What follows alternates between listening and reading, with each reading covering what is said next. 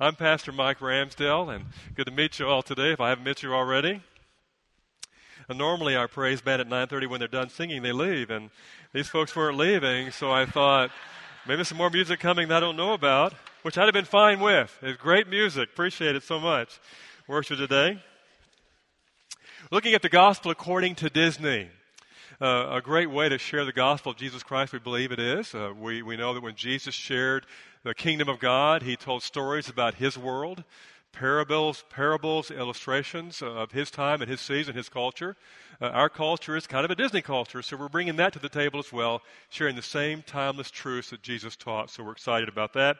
That's one of the ways we're doing it today, again the gospel according to Disney. Now I want to read for you 2 Corinthians 5, verse 17 through 21. Then we're going to talk a while about Mary Poppins. That's the Disney movie we're looking at today. So hear these words of Scripture, please. 2 Corinthians chapter 5, verse 17 through 21. Therefore, if anyone is in Christ, he is a new creature. The old things passed away. Behold, new things have come. Now all these things are from God, who reconciled us to himself through Christ and gave us a ministry of reconciliation. Namely, that God was in Christ, reconciling the world to himself, not counting their trespasses against them, and he has committed to us the word of reconciliation. Therefore, we are ambassadors for Christ, as though God were entreating through us. We beg you on behalf of Christ, be reconciled to God. He made him who knew no sin to be sin on our behalf, that we might become the righteousness of God in him. Again, looking at Disney today, especially Mary Poppins. Mary Poppins is really one of the first of its kind as a movie, the way Disney did it, where he had not animation, but real actors, but integrated some animation into it. If you have seen the movie, you might think penguins. Remind you about how they interact with the real characters that are in that movie. It was made in 1964. I saw it in the theater with my family when I was 11 years old. So you know exactly how old I am.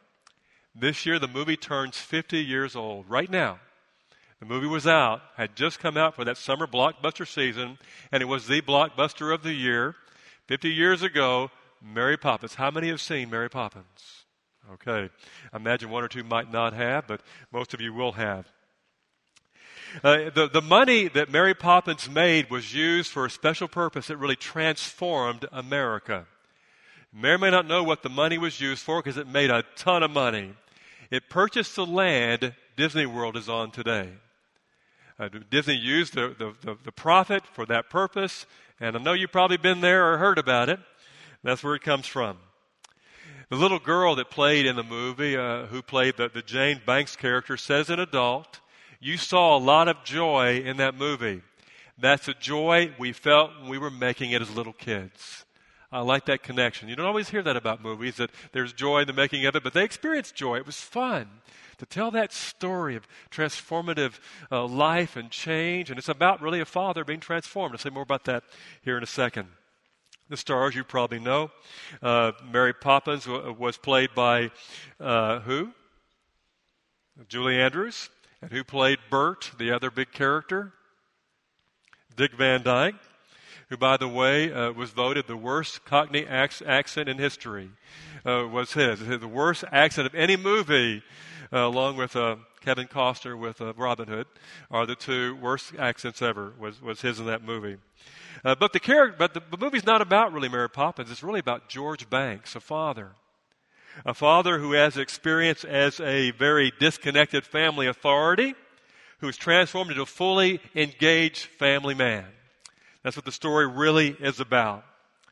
Things you might remember about the movie, of course, the song, "A spoonful of sugar makes a medicine go down." You probably heard that one. And there's a word that is in the dictionary. It was on my spell check when I started typing it out. It just typed it out for me. So that's something when it's on Microsoft spell check. And that word is supercalifragilisticexpialidocious. It's amazing a word like that's become a part of the American kind of frame of reference culturally, but it has. And it's why? Not because the songs were cool songs, or because there was animation, or because there were penguins running around, or because somebody had a bad Cockney accent. That wasn't why. It's because the story touches our hearts. Someone's life can be transformed and changed. Someone can be saved. A family can be saved. A dad can be saved. That's why we like it. It's not about the umbrella. It's about you and me and why we love them so, and why we're drawn to church this morning to kind of address some of these things, and touch them and feel them and know them and experience them. That's how it works. Well, here is a scripture I'm going to share again, only from the Message translation, the same words you heard, verse 17 a while ago. Hear it in a different way. Now we look inside, and what we see is that anyone united with the Messiah gets a fresh start and is created new. The old life is gone, and a new life burgeoned. Mary Poppins is about a father who messes it up, and he finally gets it. Christian life is about people who mess it up and finally get it. And that factor is not Mary Poppins, who flies in on an umbrella in the wind and who flies out later on, who intervenes very well in the story, but Christ, who comes into our lives and changes our story in a remarkable way. But the illustration is clear. Hope you get it and see that today. Well, there are four things I believe we can connect with from this story and from the biblical text. We have a message page. You're always welcome to kind of follow along, take notes, and take that back with you. I always worry that we hear things that may strike us, but we don't do anything about them. So those words are for you to write that down and say, I'm going to do something about this one. So that's why we put that to message page there for you. Well, the four things is this. First, we start with this idea. The idea is not to discover an easier life, but a better one. And that's a powerful thought for me, because we naturally are drawn to what we know. The easiest life is the life that we know. The easiest life is the one we're familiar with, the one we're living, the habits of life, the experiences of life, and simply living that out day by day without any change or transformation or new. So we are drawn really toward the easy life. It's very human to be drawn that way. The divine is drawing us instead toward the better life. The life defined by the kingdom of God. The teaching of Jesus Christ. Things we learn from a movie that strike our heart, that come from this very same place for you and me. The core of what we care about. The living in Christ. Corinthians talks about the reconciled life, where it's verbalized in more of a theological way. Living in Christ. Experiencing Christ. Knowing what He teaches us, living that out, being transformed by it, and the word is reconciled, and that means made new. The old is gone, the new has come. So that's the beginning thought that I have for you today. Think about how the divine, Christ, and the movie illustrates that, draws us toward a better life and not our natural inclination toward the easier life. Easier life may be difficult many times, but it's a life we know. It's a life we're familiar with. It's a life we're living now. It's the patterns that we live out day by day. And so we kind of get caught up in that, and we have difficulty changing that pattern. It's very human. And so we're looking at something different than that with the idea of the better life we move toward. Well, secondly, the idea is not to live where we do everything, but to do the right thing. And for me, that's a kind of a cultural thing. I think that in our culture, we feel like we must have no choice but to do everything. I think that, we think that, most of us think that. Our life can be consumed by, I've got to do everything or I'm going to miss something. I won't experience life the way that it should be. My kids are going to miss something, and so we look for everything and sometimes leave out the right thing. It's not about experiencing life. It's about walking with God. And walking with God reflects a life that serves, loves, gives, and family and marriage and friendships and church life and serving our community and meaningful and eternal choices that we make. And so it's, again, refocusing what life can be. It's walking with God. As I walk with God, it opens up to things I would never see or know otherwise. So instead of thinking I've got to do everything and somehow that's going to result in something good, looking for the right thing and knowing that's going to result in something good. And that again takes intentional focus The Bible teaches us that. Christ examples that. Mary Poppins' story illustrates that. This disengaged, disconnected family authority is transformed into a fully engaged family man. You know, it begins with his concern about his kids. They're not what they should be. Nannies keep putting one after the other. I need to get a meaner nanny. I need to find the meanest nanny there is. They'll make them toe the line. And in comes Mary Poppins, the exact opposite of what he anticipated. And her intervention changes everything for him. And things are going to become new before the movie's over. And the movie ends with, anybody remember? He's taking his jacket off, flying a kite with the kids. Something he would never have done before. That wasn't what his life was about. Not how he understood relationships for himself. It was transformed of her intervention. And where does she go? She flies out on the wind with her umbrella the same way she came in. So you're getting the type of Christ analogy here, right? Certainly the way Jesus does for us as well when he stays. That's the difference. Well, thirdly, repentance is not saying you're sorry. It's not doing it anymore. And we live in a culture that thinks it's easy to repent. All I got to do is just say I'm sorry, or say this or say that, and everything's going to be fine. See that all the time in our relationships, and that's what our culture teaches. We miss what the word repentance really means. The idea of fresh and new means change is required. If I want to live a changed life, I have to change my life. You get that? It's a biblical truth, but it's true in any way we look at it. If I want to live a changed life, I've got to change my life. And that change was I would never have flown a kite with my kids before on a work day, but I'm doing it today. You don't have to do that necessarily.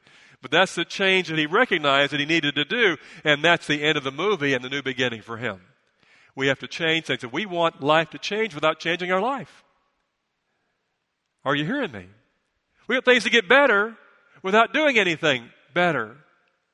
We want to find the right without exploring what that right is.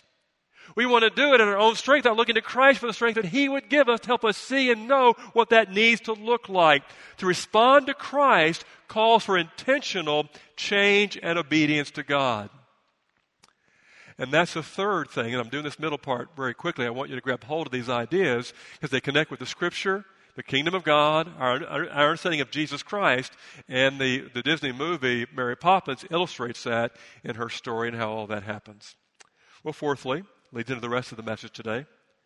Repentance is the door to the redeemed living, a life that moves away from the guilt and tension that defines many lives. Now, the reason that I put that in place was because in my life I have felt guilt and tension because I have expectations of myself. I want to be a good father, good husband, good Christian, good preacher, and that often creates guilt and tension in my past for me. I feel guilty. I wasn't good enough, didn't do it well. I failed here. That didn't go so good. This kind of thing. And it creates tension in how I will live that out in my own life. I think that's really a common American thing as well, that we live in guilt and tension. So what do we do about that? How do we live that way? I asked my kids here, a couple of my children here not long ago, that when you were growing up, and I have a daughter who turns 38 years old today, so my kids are well grown. Have 9 grandkids, and one on the way, by the way. We'll have 10 here next year. We're excited about that. But anyway, I asked my kids, I feel like that when you were growing up, I might have neglected you some. I was going to seminary when you all were born. I was working real hard in the church and had this ministry to do, and it was really a dominating thing to be a pastor, and so that's certainly probably understandable by most of you. I feel like I neglected you growing up. What do you think about that? Do you feel like you sacrificed as kids because your father was a pastor and a preacher? And they thought about it for a while and said, Dad, no. Well, we don't think that. We think that we knew you were doing things that you had to do and needed to do for the church and to lead the church. We knew that had to happen. And you were always there for us when we needed you. And so we were okay with that. And that's their take on it as adults. My take on it is, no, I neglected them some. There were times I probably could have made better choices. And so I have guilt about that. I experienced that. Today I still have tension because I have this to do, and I want to do that, and I want to do that, and it's more than I can do. Anybody else have tension in what you expect of yourself besides me? Anybody else have guilt because maybe you didn't live up to your expectations in the past? That is absolutely not what Corinthians or the Disney movie is talking about at all. Because we live in a redeemed place. And repentance leads us to redeemed living that moves away from guilt and tension, and that is learning to walk with God in our life, letting that story unfold by the grace of God that makes things always new, always fresh, always beginning, always turning over to the brand new. That's the promise of faith in Christ. And so it becomes about that story and how exciting that is. What if your story, and life is a story, Disney's about the story, the Bible's about the story, Christ teaches the story we are to live, illustrated with the parables. We're illustrating it now with the Disney movie Mary Poppins. What if your story ended today and that was it? No more. It's done. Your presence in life has told a story and it's done. It's told the story in your relationships, and your family, if you're blessed with a family, and your co-workers, and your friends, your church family, your story's now told, it's done. What do you do? What would you do next if you could say, no, that's not the story I want to tell?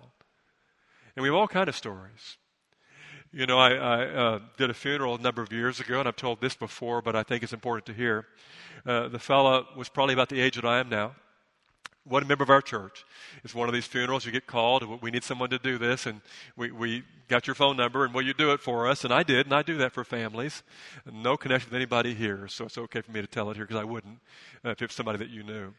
But this man had 4 sons, and he was in my age that I am now. They were all grown. He was still working, I said, well, I want to meet with your family to prepare for the services. Can we meet on Tuesday or Wednesday to get ready for it? He said, no, we'll meet you at the funeral home, which is really hard. I don't like doing that. I want to meet them ahead of time if I don't know them, talk about the person and share how I can serve them, pray for them. They didn't do any of that. When I got there, they met me on some couches there in an Arlington funeral home around the entryway, and there they were, all four grown men. And we sat down, and I got my note. I'm going to write out whatever they want to tell me here about their dad. And I was expecting them to say this or that or the other, because people always have something good to say, even for fathers who aren't that great. They have that, but not in this case. The oldest said, I'm going to speak for all of us. We didn't like our father. No one else did either. And that was the end of the conversation. They said, we can't tell you anything. We will tell you that he has a coworker who's consented to speak as well. His coworker is going to get up and say a few words as well. His coworker got up at the graveside and said he really worked hard on his job and was very good at what he did. That's all he could say. Nothing else to say. And I got up and did the best I could. Like is, Lord have mercy on all of us. That's all you can say in those kind of situations. You know, and he wasn't ready for his story to end. But it ended unexpectedly. And that was it. Who knew? You know, my father, I have a very good father. He was in the military for 20-something years. Grew up in New England. And his way of living was what he learned from his family there in New England, very austere, a little bit like the fella George Banks was my dad growing up. He was gone a lot, too, because of military life in Vietnam for a year, in Korea for a year, in Alaska for a year, and gone on remote assignments all the time. So he was kind of an absentee father, not because he wanted to be. His job required that.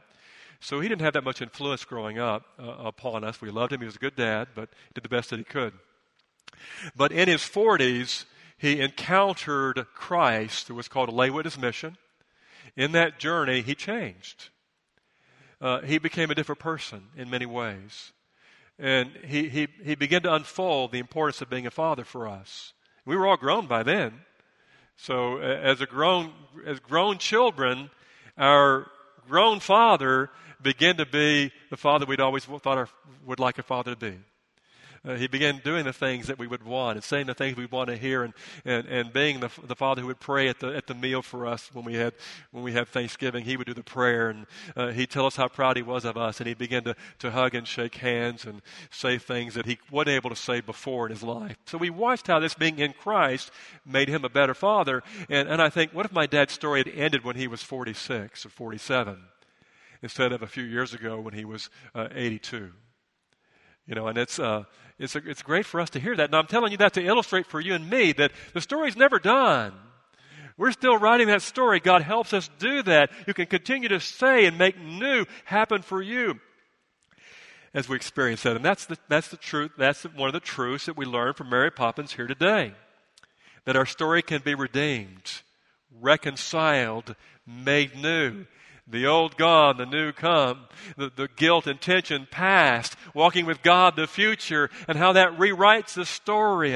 And we have that new chance and opportunity all the time, wherever we are in our life, whatever our experience might be in our life. The catalyst for George Banks, the real star of Mary Poppins, was three things. He did love his family. He wasn't doing much right, but he loved his family. He did. He loved his wife and his two children. And he realized somewhere in this story that, wait a minute, love means this and not this. Love looks like this and not this. His encounter with Mary Poppins taught him that. Our encounter with Christ should teach us that. He recognized that through her presence as she flew into his very settled, organized, familiar life and turned it upside down, which is what he says she did for him. And her example and her teaching and her intervention changed his story dramatically from what it would have been. And began to be written new for him. Okay, you get the connection with Jesus. That's what he does, right? And thirdly, he lost his job. He got fired as president of his bank. He had no choice but sit down and examine everything about himself, and he used that opportunity to do that. He could have done things different. He could have said, my life is over, it's ended, I'm a loser, I'm a failure, it's awful. Instead, he refocused. He saw things differently. He began to see his family in a new way and himself in a new way, and he allowed that crisis to change his story in a positive way and not a negative way with a new opportunity. I can fly kites with my kids in the sun here. And that's what he chose to his little girl and his little boy. A great part of that movie, if you've seen that and remember that part. So that's how we experience it. And that's something we hear and learn from in this Father's Day, Mother's Day, Parents' Day, Friend Day, Church Day, Christian following Jesus, want to walk with God's way, because it applies to all of us, different ways for you and me. Well, here is the verse again. I want you to hear it again in the context of what we've said already in this message. Now we look inside, and what we see is that anyone united with the Messiah or Christ gets a fresh start, is created new. The old life is gone. A new life burgeons. New life begins. The story keeps being written. My guess is there are days in your past you'd say, I'm glad my story wasn't written with that one, and that's not part of my life. I'm glad that's not how it went. I'm glad I had a new opportunity to get past that, right? Some may be in that situation right now and saying, my story so far hasn't been that great even so, and can it change? Well, the gospel of Jesus Christ says, yes, it can change. It can be made new even now in every part of our relationships in life.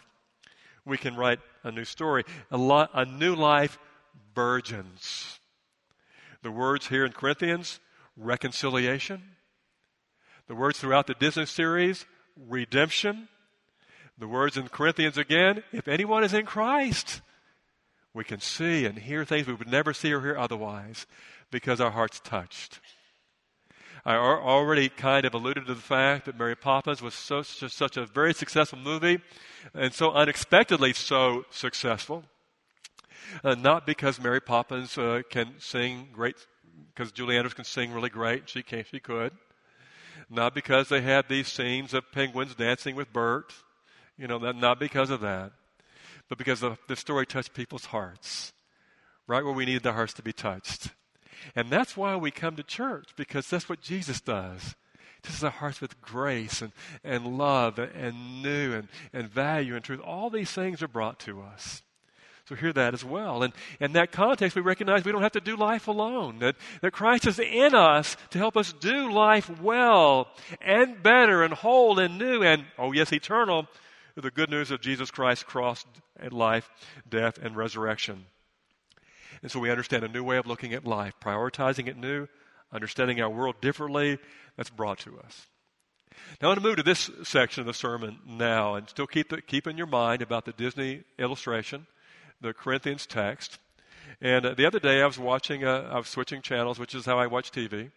My wife will tell you that I watch TV by switching channels. I don't want to know what's on TV. I want to know what else is on TV. That's what I do. That's a Jerry Seinfeld joke, so I'm going to let you know I stole that from years ago. But anyway, that's what I do. And I came to a show, won't tell you what it was, but there was a guy being interviewed on the show by some other folks who were there talking about Father's Day. So it's a very recent thing. And the fellow is Terry Crews. Now, how many here recognize the name Terry Crews? I recognize who he is. I didn't know his name. No one here recognized Terry Crews. Okay. Well, Terry Crews was a professional football player. He became an actor afterwards. He's been in many, many movies. You'd recognize him if you saw him. If you saw, which maybe you did, you saw the movie Expendables. He was in both the Expendables movie as a kind of an action hero. African-American guy, big fella. He played in lots of television series as a typically comedy series. That's kind of who Terry Crews is, and that's beside the point. But he's asked about fatherhood and what being a father is. And he said some things that I thought, I had to rewind it and write them down. I want to hear those things because I want to tell you. So Terry Crews gets the credit for this. Look him up. Something about him. Crews. He said that children get from their fathers their name. And he doesn't mean their name like my name is Ramsdale. He means their identity. That we often learn who we are from our fathers. And that's good and bad. And as we grow and get older and older and older in our life, and I'm in that category of aging, that I recognize how much of who I am I got from my dad. Not just my dad when I was a kid, but my dad the year he died as well. Not just, when I was 18, but when I was a 55-year-old man. I realized how big that was for me. I learned that even more after his death, how terrific that is still today, even now.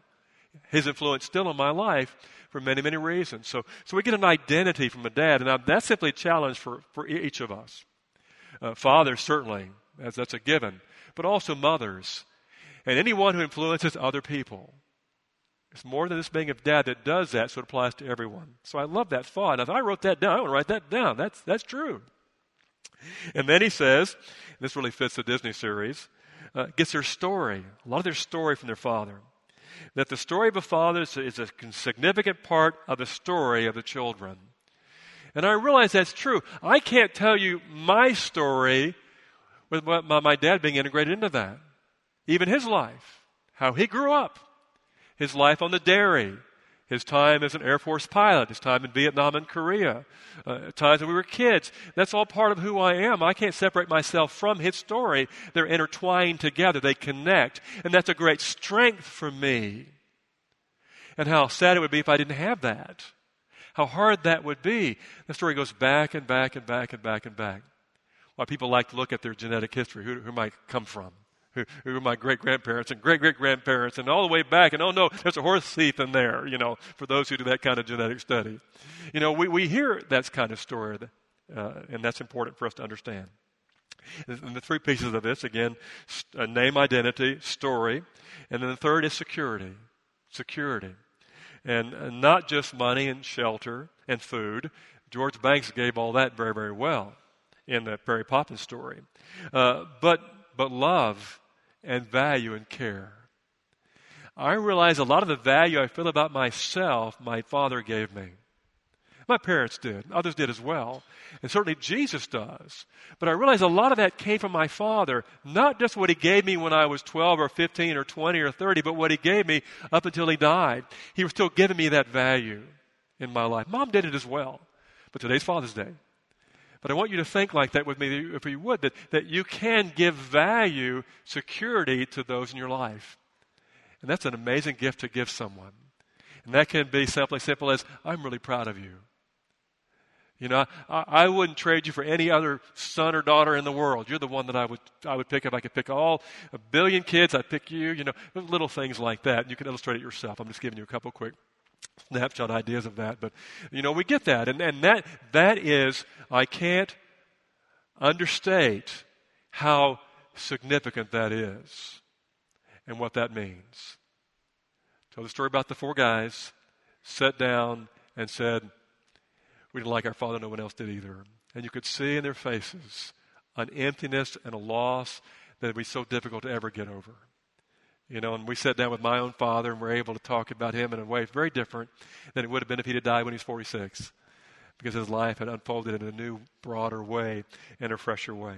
So you hear those 3 things, and that's simply a gift of fathers today, and for you to take hold of that, do what you want with it, and not to necessarily grieve if you did not have a good father, and some may not have, but simply say how you can influence others, if you're not a dad, how you can influence others who are in your life who may not be necessarily your own children, nephews and nieces, brothers and sisters, friends, church kids, whatever, and how you might make that impact today. So I close with that, offering you one other gift as well.